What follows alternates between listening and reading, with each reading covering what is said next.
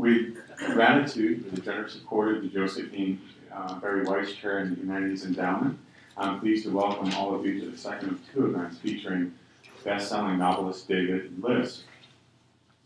Here we go.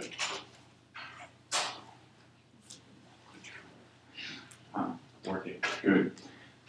David's debut novel, Conspiracy of Paper, garnered the prestigious Edgar Award from the Mystery Writers of America for Best First Novel, and his most recent novel, The Devil's Company, depicts the birth of the modern corporation, the British East India Company. A graduate student at Columbia University in the 1990s, David was writing a dissertation on how modern notions of personal finance shape and are in turn shaped by the 18th century novel. Yet, with the fabulous success of his debut novel, Conspiracy Paper that you saw earlier on the slide, he turned away from academic writing and devoted himself full-time to writing historical thrillers. His growing legion of fans on both sides of the Atlantic who admired his efforts in that vein, and who have been taught by his more devilish characters to value self-interest highly, are perversely gratified that David will forever be known as the best-selling novelist who is ABD at Columbia, all about the dissertation. Members of our audience familiar with David's body of work, an impressive 6 novels published in just 8 years' time, well know that embedded in the pages of his fiction is the dissertation he was writing and much, much more. In Conspiracy of Paper, we are first introduced to Benjamin Weaver, a Jew and former boxer who, far from being a perfect person, is nonetheless hired to investigate the corrupt financial markets of 18th century London. While tracking down felons and debtors in the city's teeming streets and taverns on behalf of aristocratic clients, Weaver comes a bit too close for comfort to difficult truths about not only the murder of his father, but also his uneasy relationship with his Jewish identity. David has now penned several installments of the Benjamin Weaver detective series, each as thrilling and suspenseful as the last. Critics have praised this series as tremendously smart, assured, and entertaining, and evocative of an English history that you can happily get lost in for days. What reviewer Brian Kenny eloquently states about David's talent for relating urgent economic, political, and cultural problems of the past to the present in remarkably non-dogmatic ways in A Conspiracy of Paper rings true as a comment on his entire oeuvre. Quote, although a financial boom fueled by a new economy or a personal struggle with ethnic identity may seem awfully contemporary, Liss keeps us firmly in another time. His writing crackles with period detail, yet the immense research never shows, unquote.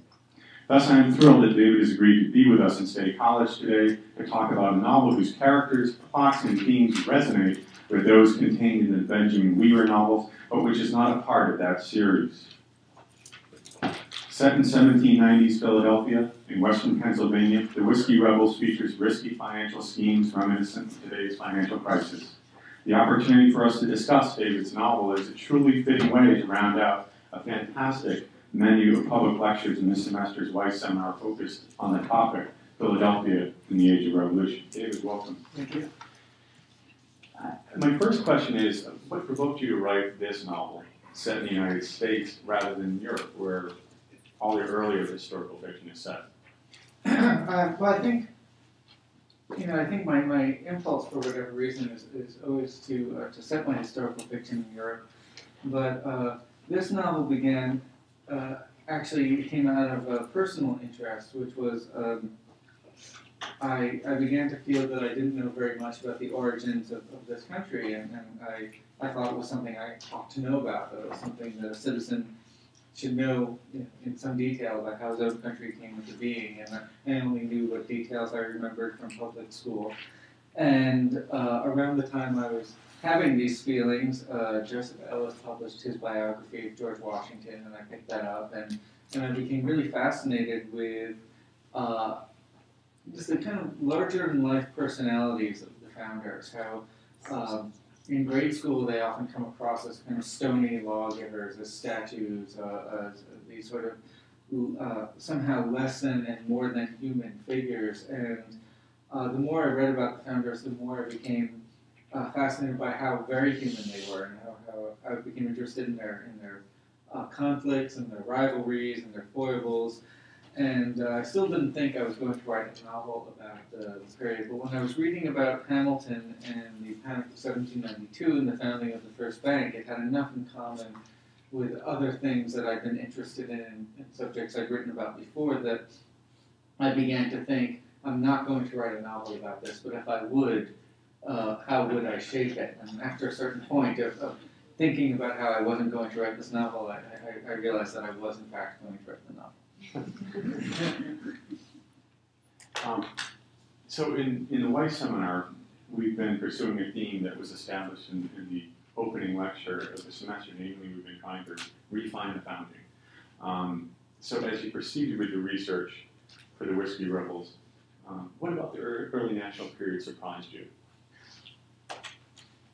You know, I think the thing that I found most surprising was the way in which so many of the bitter public debates between the Federalists and the Jeffersonians so precisely mirror the public debates of today. That on the one hand, you have the Jeffersonians are arguing what is today the conservative argument, which is government should be small, it should be driven by the people, the government should stay out of your business. And the Federalists were arguing that things will be too chaotic if we do it that way, and then the federal government needs to have a firm and guiding hand in order to drive the country in the direction it needs to go. And it really struck me as kind of peculiarly American that the nature of this debate has not changed at all in the last 200 plus years. It's not that the novel's full of anachronisms, but I'm wondering, where do we see that kind of surprise registered in the novel?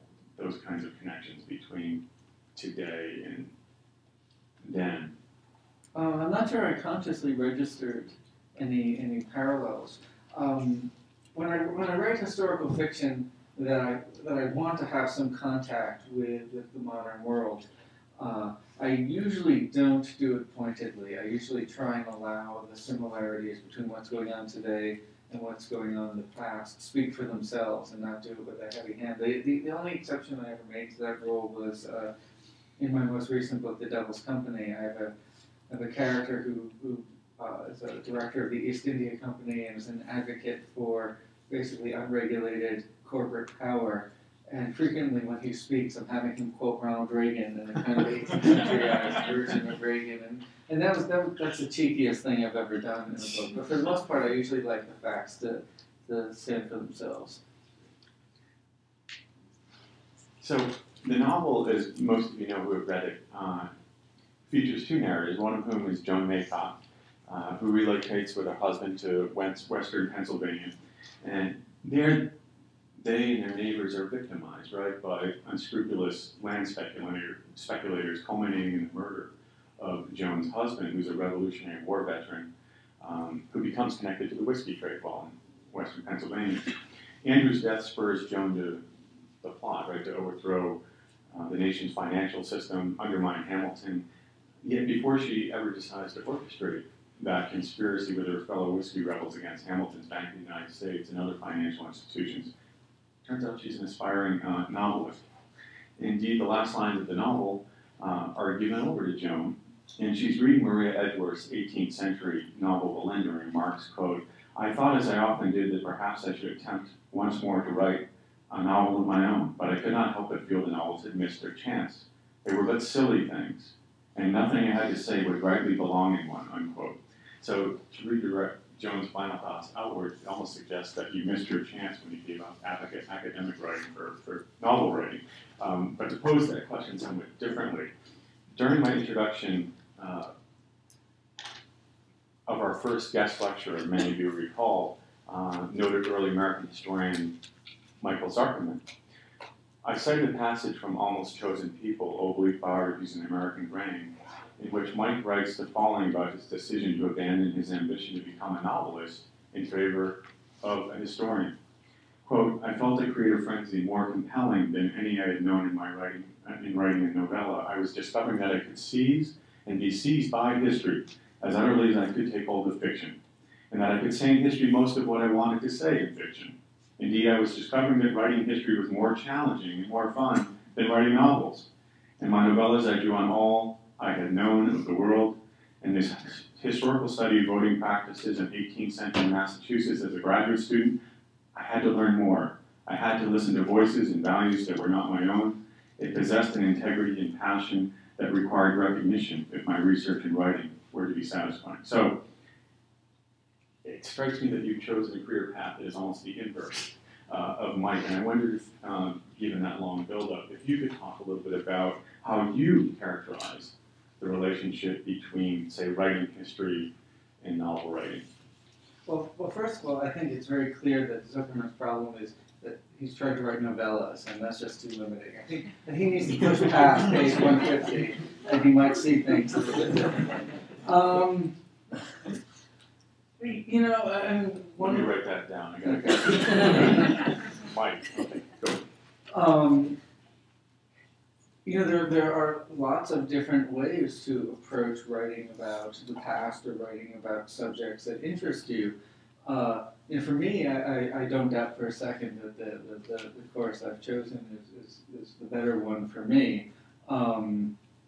You know, in part, I turned to turning my dissertation into a novel because I found the process of writing the dissertation frustrating. Now, people I know who finish their dissertation say everybody hits that point, and then you realize that everything you've done is garbage, and you have to throw it away and start over again. And I simply just threw it away and started something else. But you know, I don't think one is better than the other, or one is more valid than the other. I certainly couldn't do the work that I do without the work of real historians who do real original work and put things together in a way that I simply don't have the skills to do myself. You know, what I can do is I can take subjects that I think are interesting and I find important, and I hope other people will find important, and present them to possibly a wider audience than academic historians might be able to find, or to at least present them to an audience that would not normally gravitate toward academic writing. And so I really see that I work in collaboration with historians rather as opposed to what historians do. I wonder in some ways, when I think about that line that Mike talks about, that now he has to, in writing history, listen to the voices rather than rely on experience of history, whether you all aren't saying the same thing in some ways, right? That I think it sounds like he wasn't writing historical fiction. No, it doesn't. And in fact, that's one of the things that struck me about that quote is, you know, I do feel that's what I'm doing. That fiction doesn't have to be self-absorbed and navel-gazing, and you know, you can write, you know, the novel about what your 14th summer was like, and you know, but there are lots of other kinds of novels to write. You can do. The great thing about fiction is you can do whatever you want. You can tell any kind of story you want, and you can bring in as much or as little research as you like. Well, but you're doing something quite daring, I think, in your writing. You're writing about economic history, which I think is a particular kind of challenge. To some extent, I don't know about the rest of you, but it seems to me the thrilling effect of the Whiskey Rebels as you read it depends on your being seduced as a reader by the archetype of speculation. That in many ways is the novel's object of critique. So in that regard, while most reviews of the novel have been enthusiastic, and I can attest to that, I've read many reviews of it, and they're just adoring in praise of it. Walter Olson seems kind of a curmudgeonly guy here at the Manhattan Institute in his New York Times review questions why the novel's action does not remain on the western frontier with the actual Whiskey Rebels, who he notes were mobs of men disguised as women who threatened the pillaging of Pittsburgh, and follows instead what he terms your, quote, bent for financial chicanery, a fascination which I doubt will be shared by most readers, with the arcana of bond issues, collateral, short selling, and discount rates, unquote. Okay, so let's bracket for the moment the merit or not of Olson's pointed critique. For you, what are the pleasures, I suppose, and dangers of writing historical fiction about urgent financial matters in moments in economic history? Well, I'm not going to bracket his critique because I think it's important to point out that the Manhattan Institute is a fiscally conservative think tank dedicated to the idea that any restraints ever put on free markets anywhere, anytime, under any conditions are to be resisted. Why do you think the New York Times got him to do that? Because they were looking for fireworks. They wanted, essentially they solicited. I'd written several books in the past that were basically criticisms of unrestrained markets, and I think to ask somebody from the Manhattan Institute to review the book is to dial up a fiery review. And their job is to sell papers, and they don't care who gets hurt. That's capitalism in action. But in terms of what he's saying, one of the points of his review was that what people care about is the Whiskey Rebellion. Nobody cares about this financial scam. And I think it may be different here in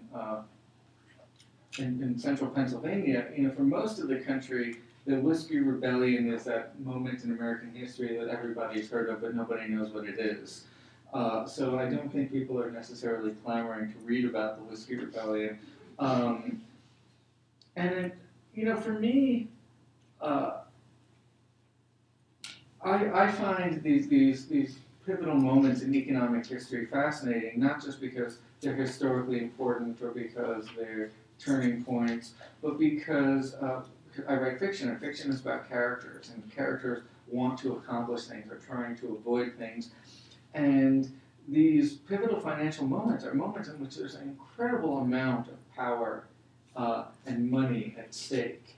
And they're playing for incredibly high stakes. One of the things that fascinated me about this period that I tried to put in the novel, or I tried to make clear in the novel, is not only is there a lot of money at stake, but the nation itself is in the balance. If people don't believe the nation is necessarily going to survive the next 5 or 10 years, and that a big financial hiccup could really mean the end of the United States as an experiment in representative democracy, which is this incredible dream that's been around since the fall of the Roman Republic and has never been tried on this scale before. So there are an incredible amount of urgent things that are on the table at this moment in history that I hoped would resonate with readers, and I also just fundamentally disagree with Olson's supposition that some things are more interesting than others. I always go back to the Alfred Hitchcock term, the MacGuffin, which is a term he used in storytelling. And the MacGuffin is the thing that people care about, that it doesn't matter what it is. If you know that somebody's trying to get the MacGuffin, and he's desperate to get the MacGuffin, his quest to get that thing becomes interesting because he cares about it. Once characters care about something, then it becomes interesting. Well, I think implicit, if not stated as delicately as he might have done it, in Olson's critique, to return to a moment that he suspects that most readers wouldn't be interested in the financial chicanery of the novel, which is wrong about the novel's in its fourth printing, so it's obviously speaking to some readers, right? But still, I guess I wonder whether his critique of the novel's complex treatment of financial matters is in itself reflective, on Olson's part, but of a wider ignorance, or I guess maybe disinterest might be the right word, on the part of readers today. And if that's so, how from your fictional prism, rather than from the point of view of, say, again, those of you who have read the novel know this, the economic treatises that, like, Joan Maycott reads out in the wilderness, how from that financial prism do you seek to address this problem in some ways of the miseducation of the public on financial matters? Well, I think, I do think that's an interesting point, and it's an important one. And when you think about our current financial crisis that we are in, and how we got here, there was an incredible amount of ignorance across the board in terms of the Congress that simply chose not to regulate what was going on with a lot of the securities that were being traded on the supposition that these guys wouldn't do anything that was going to harm the economy because they are the economy, so surely they're the best stewards of it. People within these banks themselves didn't understand the mortgage-backed securities and how they worked. It seems you can't really separate high-stakes finance from gambling. If you're at the craps table and you're rolling the dice and you want to win, the last thing you're going to do is start to calculate the odds of getting the roll that you want. What you're focused on is the money that's on the table and whether or not you're going to get it. You have to be in it to win it. And I think that some of these things are bound together. That this idea that the sort of, Adam Smith, Friedman argument that the market will always move in the most advantageous direction for everybody requires a kind of ignorance of how markets actually work, and requires a kind of ignorance of how markets have historically worked. And that there is, I think, real value in trying to disseminate to a wider audience how markets work and how markets have worked and how these mistakes have been made in the past and how nobody seems to learn from them. And I'm not optimistic that I'm going to write some book and suddenly people will start learning and you're not going to make the same mistakes all over again, because that's simply not how it works. But, I like to try. And, the idea that somehow finance is uninteresting, I just refute, because, as I said before, I think, there are people playing for very high stakes, and that's always interesting. Yeah, that seems right to me. You've also succeeded in reminding me why, much as I love it, I've ceased going to Vegas and playing blackjack, but now I feel extra guilty about having done that ever before. But let's talk about one of the novel's many characters that really interests me. He's Kyle Levine, or Lavienne, I think. Lavienne, right? I think the proper pronunciation. So my students this semester in the Weiss seminar read two plays. One by Jay Robinson called Yorkist Stratagem, which the public heard a little about in a lecture that I gave, and the other by Susanna Rosen called Slaves in Algiers, both early American plays set in the 1790s, so contemporaneous to the setting of the novel in that regard, both Philadelphia-based playwrights. And in those plays we see agents of U.S. commerce, really Hamilton men, in the wider world, imperiled by double dealing by like Shylock-like characters. Yet in Lavienne you challenge received representations of Jews in 18th century history and culture, whether in this novel then or in your Benjamin Weaver novels. You've tried to redress anti-Semitic, I think, portrayals of the roles that Jews played in the making of early modern history. And I wondered if you could talk a little bit about that. Well, originally he was supposed to have a much larger role in the novel. There are two kinds of fiction writers. Fiction writers, like everything else in the universe, can be divided into two kinds. There are putter-inners and taker-outers. Taker-outers are people who write long drafts and then they go in and they have to figure out what they're going to remove. And putter-inners are people who write relatively spare first drafts and then go in and flesh it out. And I'm the second kind. I'm the putter-inner. I write very spare first drafts. A novel that will end up being like 450 manuscript pages begins its life as a rough draft of about 150 to 200 pages.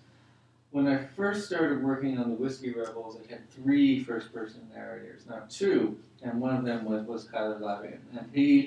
And when I got about halfway through the rough draft and I had over 600 pages, I knew that this project was unworkable, because it was going to be 1,200 pages in rough drafts, and that meant the final version was going to be about 2,000 pages, and I was not prepared to write that novel. So I had to cut out his section. I might have in the war room some of the editing conversations with you and your team, Dave. There's some slashing going on. I am my team. It was just me, me and the cat. And and in his sections, I was writing a lot about the Jewish community in 18th century Philadelphia, and it was something I wanted to write about. And I just couldn't make it work in terms of even this is the longest novel I've ever written. It was about 600 manuscript pages, and it's really about 100 pages more than I could keep in my head. Every time I would go through the novel and read a draft, things would happen that I had no recollection of having written. It was just oh wow, we did that. That's so cool. But I am very interested in my other books as well, my other historical books as well, in the role of basically of Jewish identity in early modern, and I guess we're past the 1750 line, so technically modern Western history.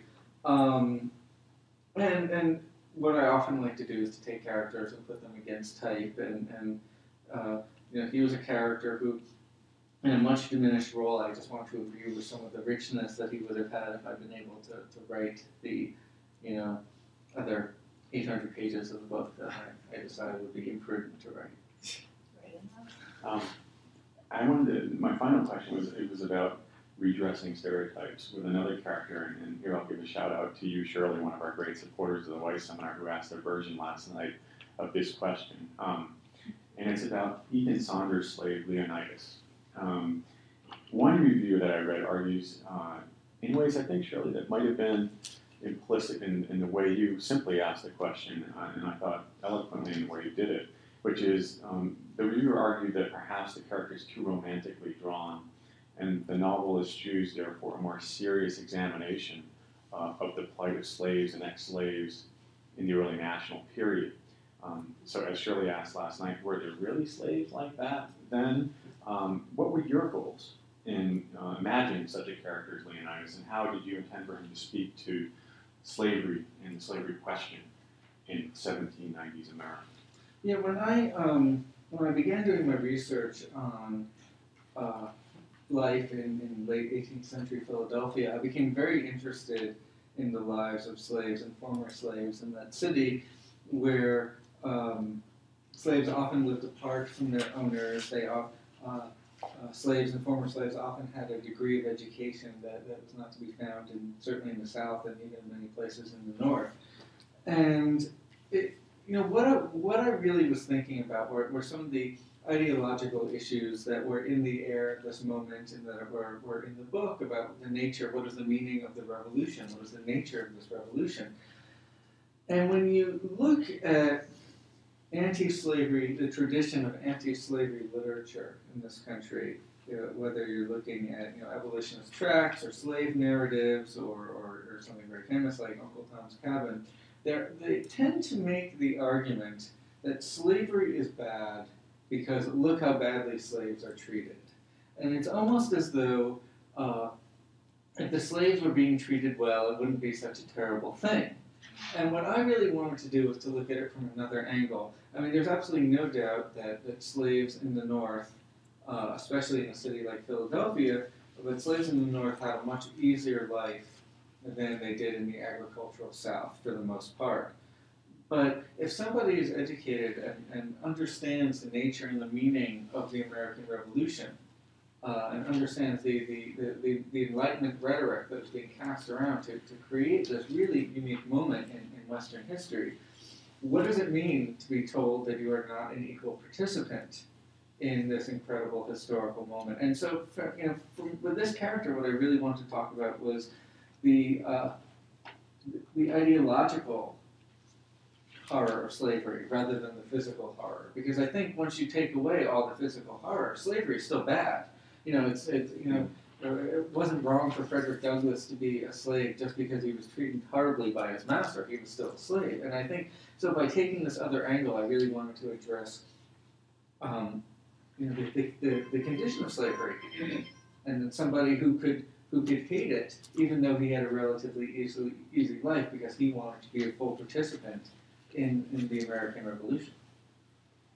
Thank you very much. And I know now, as we turn things over, you have a very captive audience. This is an audience, unlike maybe some of the audiences that you've had in talking about the novel, that has been studying the topic Philadelphia and the Asian Revolution now for a full semester, and have been hearing and listening to scholars from multiple disciplines talk about the issue of slavery and other issues of commerce. For them, your novel and this wonderful opportunity, and we thank you again for coming to share with us your thoughts on your text. This culminating moment is this opportunity to talk with you about some of the issues and themes that they've been taking up in the context of those lectures now with your wonderful novel as a vehicle for doing that. So if you'd be willing, we will pass the mic this way and allow our audience to pose some questions to you. A couple of quick announcements before I do that. David has to catch a flight at 4:30. So he and I are gonna have to duck out.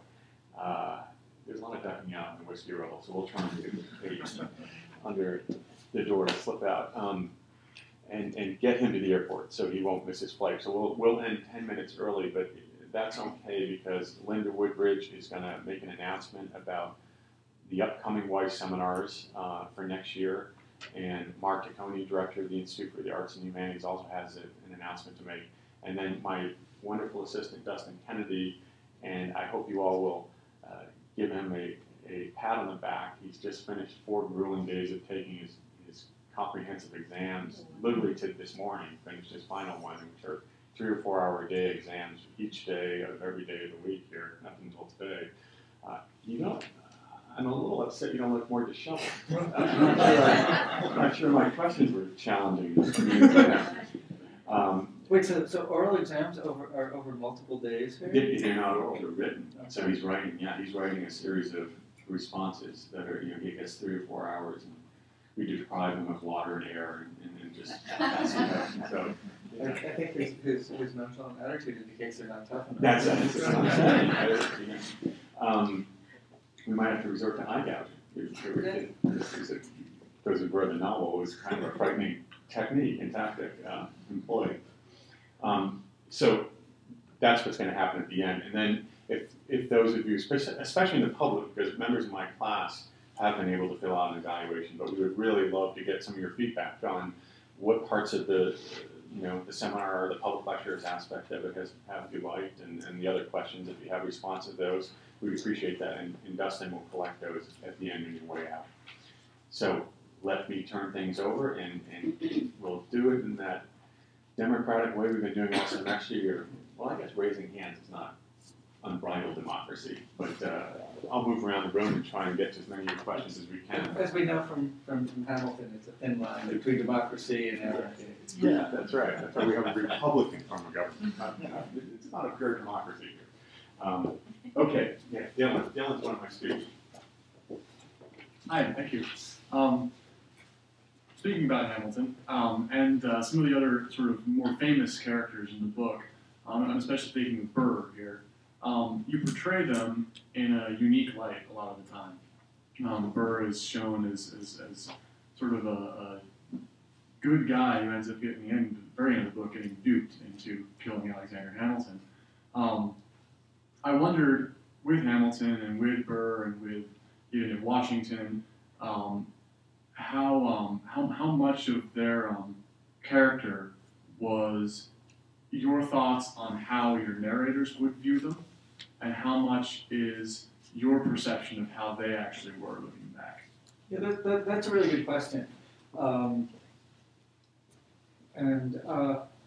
People always say that, but I do think it's a really good question. But especially with Hamilton, I really did, because I am kind of a fan of Hamilton. I like him a lot. I think he's a really smart, interesting guy.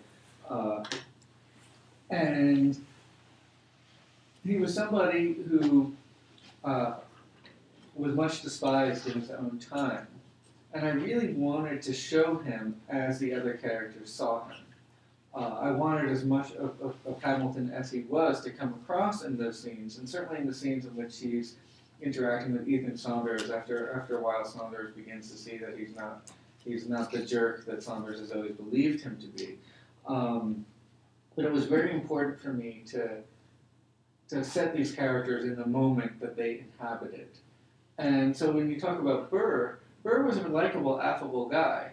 And he wasn't yet known for all the kind of dubious things he was later going to do, and it always seemed to me a kind of cheesy historical writing to make people to portray people as their lives building up to these moments that later become famous. That I think the things that he did were, came from his personality, but I think that, he was also very well liked. He was an affable guy. He was somebody you would want to sit down in the ale house and have a beer with. And I tried to write these characters as I imagine they might have seemed at the moment. And somebody meeting Burr wouldn't say, you know what, I bet this guy's going to be involved in several major scandals. I don't think you would have come across that way.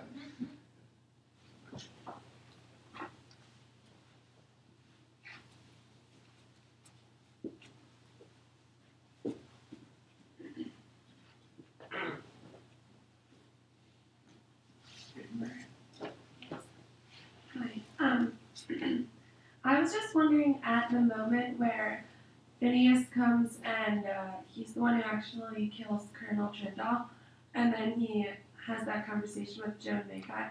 I was wondering if you thought of that as like a redemptive moment for Phineas. Yeah, he's one of the things I really wanted to accomplish in those chapters was, and I think with Phineas it's at its most obvious, which is the toll that living on the western frontier takes on people, and I think it is a redemptive moment for him, but he only redeems himself through doing terrible things, and he's I think he's somebody who's so damaged that even for him redemption is always going to be slightly skewed, that he's his life has been marked by all this terrible and frequently hypocritical violence, and there is no way out for him, and it would be, I think, overly romantic to imagine that he would be able to somehow shrug off all the terrible things he's been forced to endure and do throughout his life. So it's a gesture toward that, but I wanted it to be tainted as a way of showing that he's not a character with modern therapy options. He's pretty much he's a product of his environment.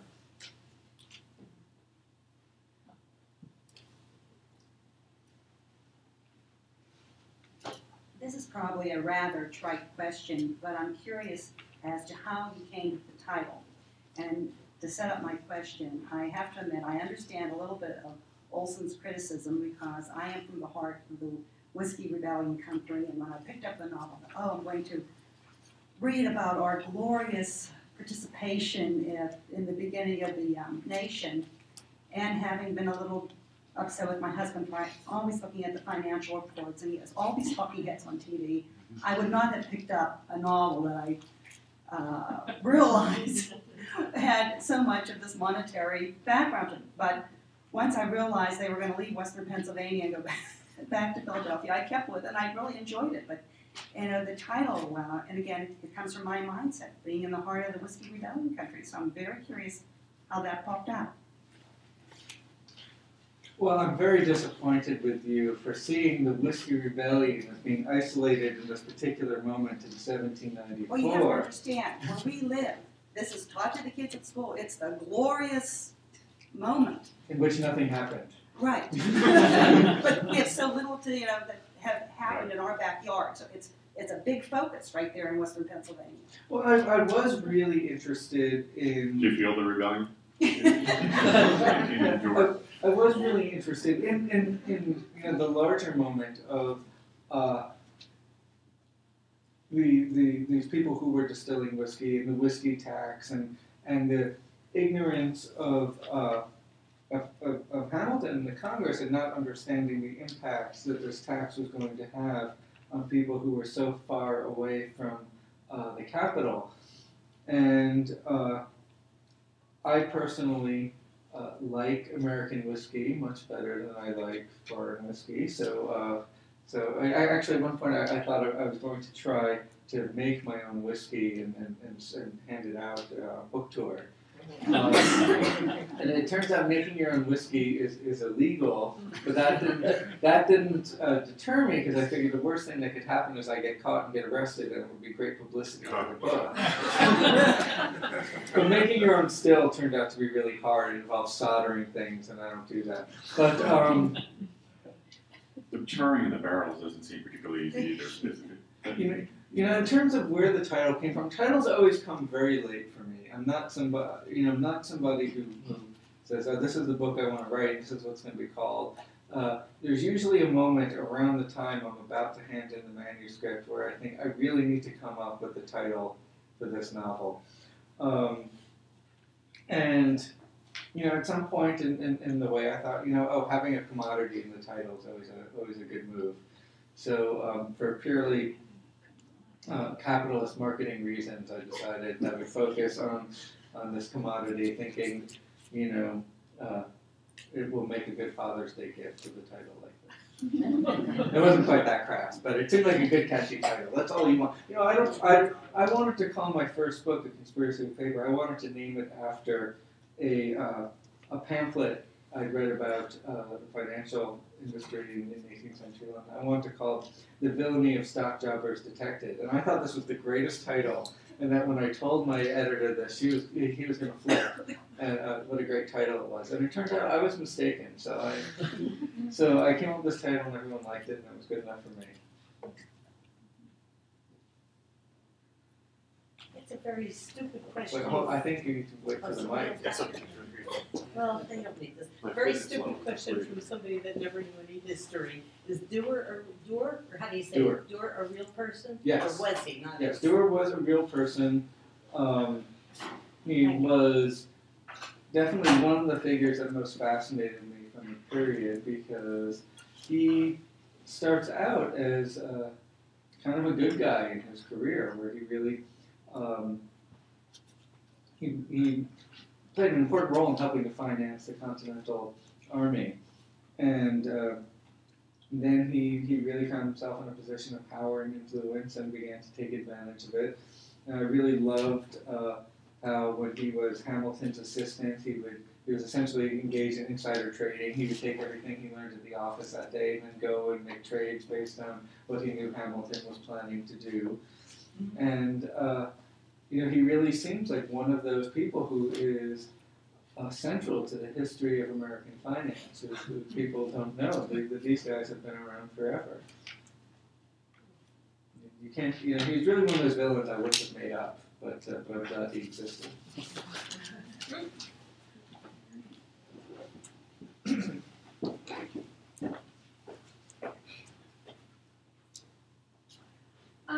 I'm in his class, and we were talking on Tuesday about whether or not we thought Joan Maycott was a patriot or a traitor to her country.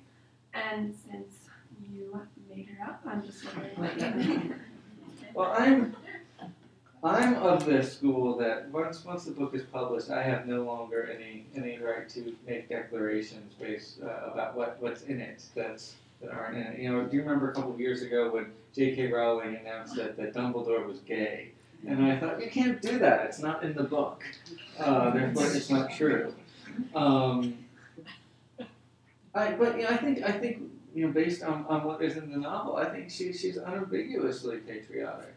I think the decisions she makes and the positions she takes are on the wrong side of history. But she represents what was at the time a significant voice in the American in the American Republic, that the Constitution and the federal government had betrayed the principles of the Revolution, and that it was patriotic to push back against this terrible these terrible steps that had been taken that took power away from people and put it in the hands of a federal government that was creating a tyrant that was no better than the one they'd overthrown in London. So I think her motivation is frequently ideological. She believes that what she's doing is in the best interests of the revolution and the country for which she fought, if not the one she is currently living. And I think it's important to get that idea out there. The moment that I really liked writing about her is when she talks about, and I think this is really relevant for today, the little compromises that they've made in order to make the country work. So okay, you're going to wink at slavery. You're not going to worry about slavery because you need to keep the country together. And we're going to ignore all these other things because we need to keep the country together. Then at what point? What's the point of keeping it together if it betrays everything you wanted to build in the first place? It's sort of like the healthcare bill. Yeah. You want to follow? Sorry. Okay. Partially unrelated. Well, I really liked your book. It was my favorite book that we read in this class. Thank you. But I was rereading parts of it, and I found that I kept on going to parts where Ethan Saunders was in it because I really liked a lot of his dialogue. I thought it was really funny. So I'm just interested in you as a writer, less than as a historian. Did you have a character that you liked writing more than any other one? Saunders was a really fun character to write. I liked I like writing about difficult characters who are mostly on the right side, but are maybe a little morally lax or give into their own worst selves. But I also, and he was an easier character for me to write than Joan Maycott. Joan Maycott was really the first time I tried to write a sustained female protagonist over quite so many pages. And so that was a challenge, and that was something that I really had to work at and second guess. And so I was very happy with how it came out at the end. And they're all different experiences, and some are easier to do than others, but the easier ones aren't necessarily the most satisfying ones. Hi. Hi. I just have a question for you about actually Western Pennsylvania Life and the resources. I was wondering what sort of resources were available for you, and which ones did you use to flesh out the narration on the life in Western Pennsylvania? Given that you include vivid descriptions of torture, the life of Western Pennsylvanians, the towns, and given the climate of society out there, what was available for you to learn these things so closely? There's actually quite a lot. This is when I wrote my second novel is called The Coffee Trader. It was about commodities trading in 17th century Amsterdam. If that's a subject on which you wish to become an expert, you can do this fairly easily. There's just not that much material out there to master. If you want to read about Western Pennsylvania in the 18th century, you have plenty of resources, and you don't need to worry about running out. There are a lot of journals and diaries. There's a lot of primary material you can read. There's tons of secondary material. I went out to Pittsburgh, and I did work in the archives. I read one of the minor characters in the novel is Hugh Henry Brackenridge, who's a big name out there, and I read some of his writing, including some of, I confess, not all of his novel, Modern Chivalry. I would not inflict the whole thing on anyone.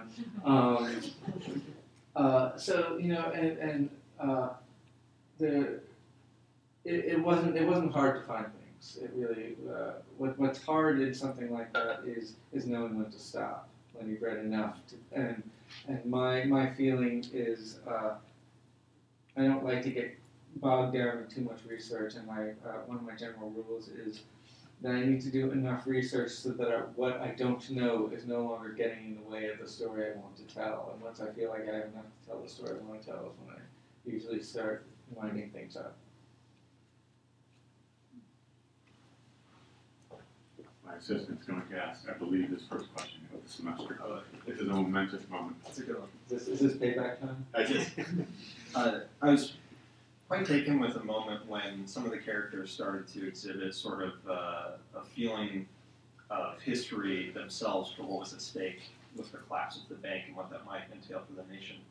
And they conjured the South Sea bubble and the Mississippi bubble in the British and French systems, and remarked sort of as if it was common knowledge between the two. And these are exceptionally informed characters, of course, but they were very offhand in saying that the South Sea bubble was something that the British economy was able to sustain itself through because it had been established. And then the Mississippi Valley bubble set the French nation back quite a bit economically. And so those are both bubbles that are happening very far away from the economic centers where the trading is going on.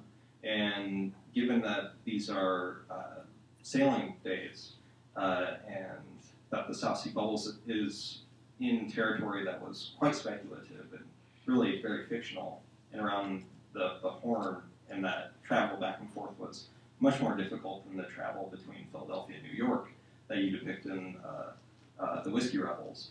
I was wondering what role the distance and colonialism played in relation to economics and economic bubbles, and how, say, European investment in the American system was also a factor in whether or not the U.S. system would succeed in this moment. It's a good question, and I will be honest and say it's one to which I have not given a great deal of thought.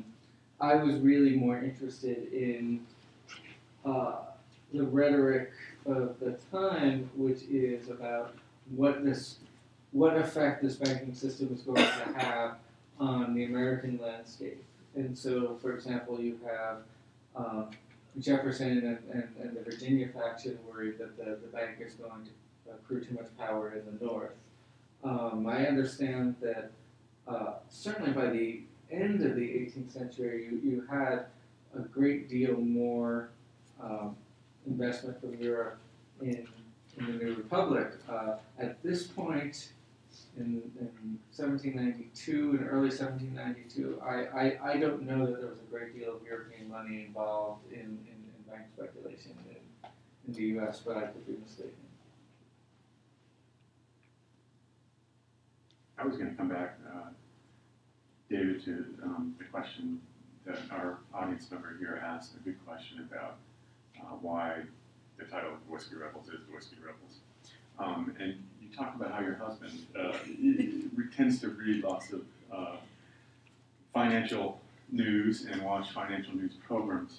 I'm wondering, as I suggested in one of the questions I asked you, you're trying to use fiction in a way to talk about economics, to provide for your audience a different way, which you ultimately acknowledge you found quite interesting, right?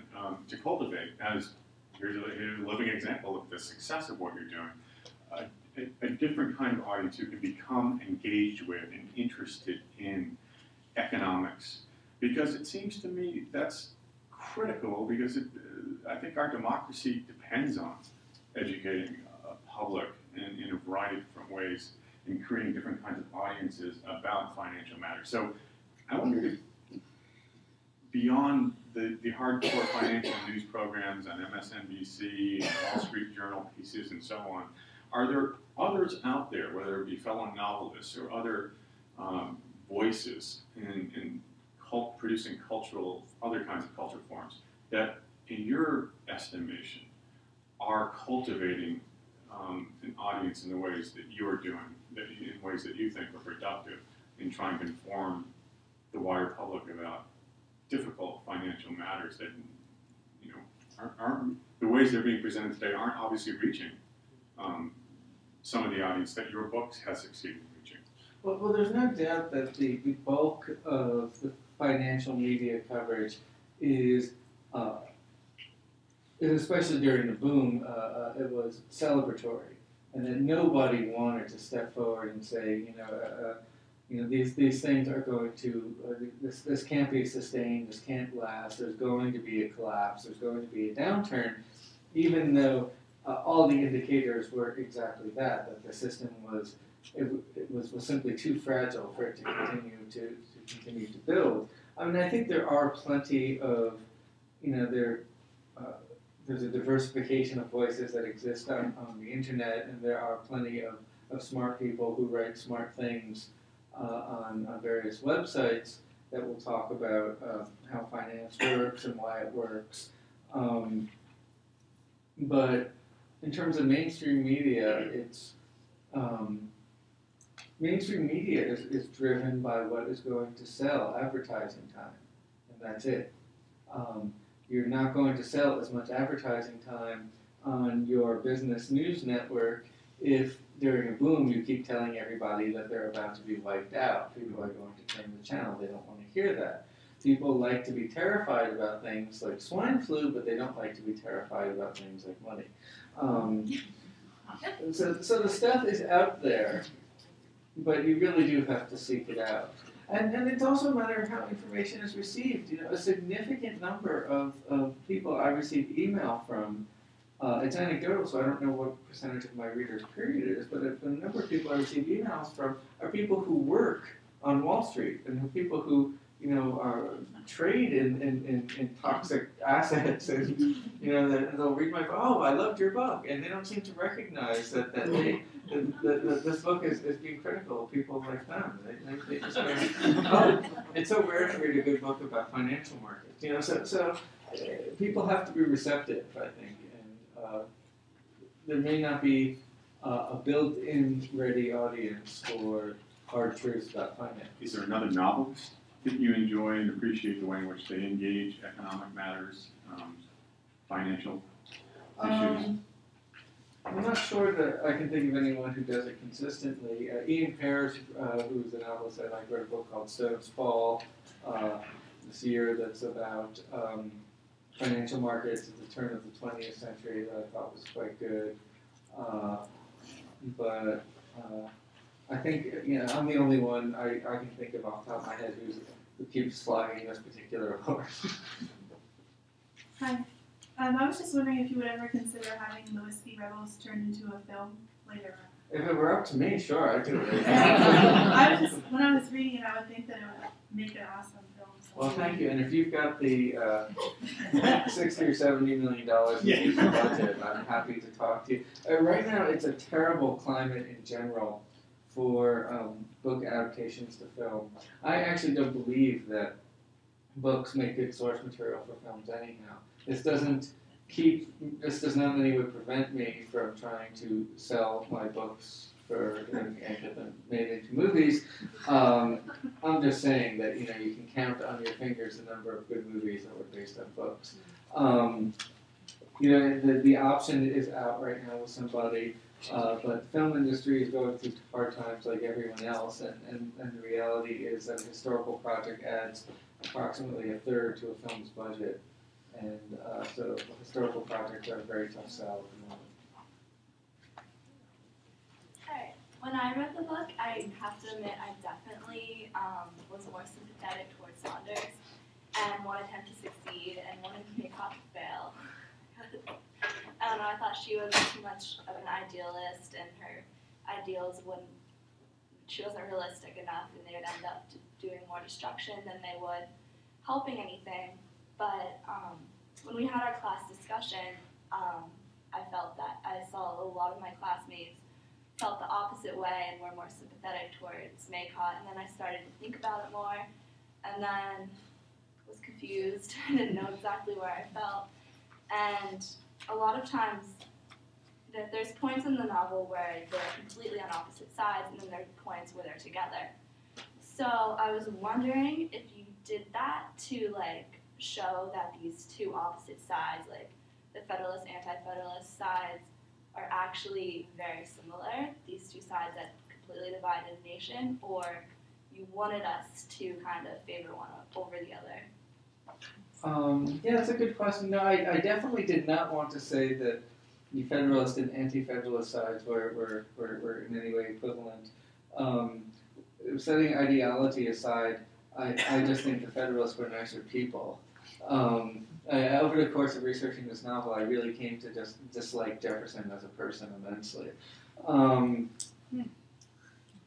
In terms of what I wanted from readers, I think your ultimate state of confusion is really what I was aiming for. I wanted it to be really unclear that they most of the major figures in this novel are acting on good faith and are trying to do things that they think ought to be done, or at least they believe in the positions that they have, and that I wanted to suggest that there wasn't one destiny in which that the way in which America went wasn't the only way it could have gone or should have gone, and that resisting the status quo in 1792 was not, as we talked about before, was not necessarily unpatriotic, that it was a defensible position, and that even though Joan does things that seem like they're maybe not so nice, that her position is a valid one, and I want her to be hard to dismiss. And I really wanted it to be the kind of novel where at certain points the reader isn't sure who they're rooting for, even though, of course, the nation is not going to be destroyed in the Panic of 1792. In our final moments, so if you have a question or two, this is the time to get it. Final moments with David. Just a real quick question. So, was your decision not to include Jefferson as a character in the book based on feelings that you just couldn't do it fairly, or what was that? No, the sections I had with Jefferson that He really comes across as a weasel, and that's what I wanted to do. It's just that I realized that I could cut 150 pages and not significantly affect the major moments of the novel, and so I did that because I needed to cut some pages.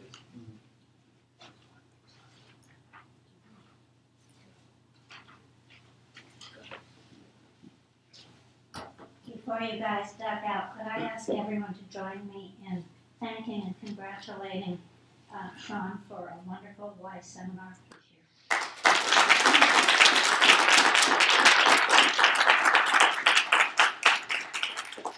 And I have to thank all of you. I mean, we've had a wonderful participation by our public audience. My students have been great, and the support of Mar and Rob and the Institute for the Arts and Humanities, Linda.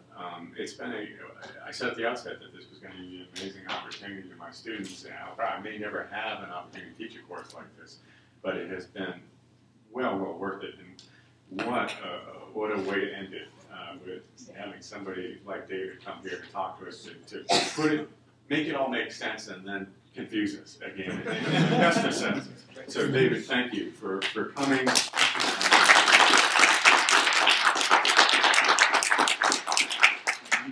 I'm going to turn things over to Linda, who's going to have a couple of announcements about next year's WISE seminar, and then Mark Coney will have an announcement to make. And if you finish up your evaluation forms, Dustin will be collecting those. Thank you again.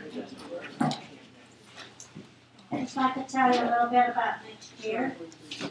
We are going to have a seminar in spring semester that is 2011. That is going to be called The Consuming Child. The Intertwining of Consumption, Children's Culture, and Childhood Since the 18th Century. And let me just read you a little bit from the proposal that was given me by the three teachers who are going to teach this. One is a historian, one is in education and women's studies, and one is in art education. They described the course this way. Commercial children's culture, books, toys, and media emerged in the 18th century along with new ideas about understanding, raising, and being a child.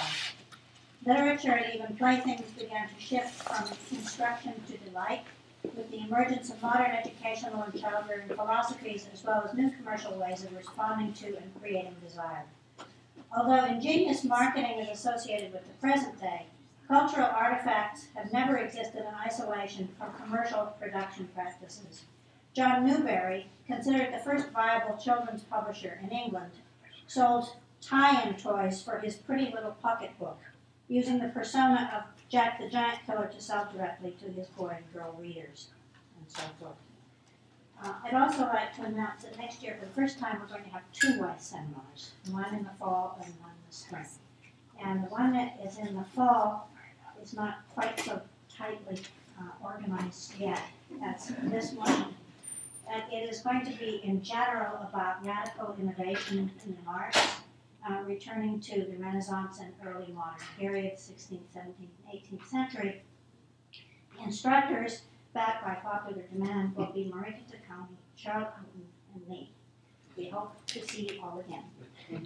Thank you again for being such a great audience for this WISE seminar, and we hope to see you all next year. Good.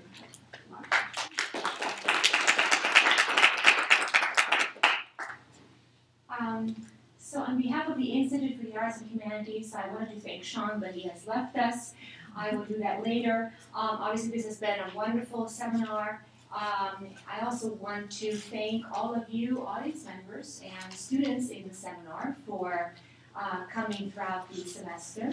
And I especially want to thank Linda Woodbridge for continuing this wonderful partnership between the Institute and the WISE seminars. It's been really a terrific series of seminars. This is now the third seminar that has been linked to the Moments of Change initiative through the Institute, and it's been really very exciting and a win-win for everyone.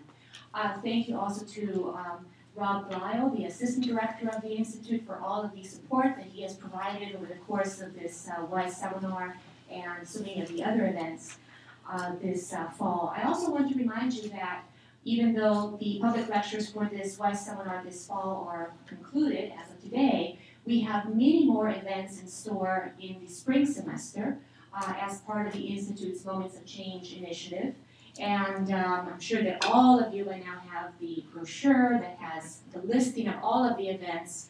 But just to remind you that, for example, beginning on January 27th, we will have the first of a series of 5 salons. These will be informal evenings of discussion, music,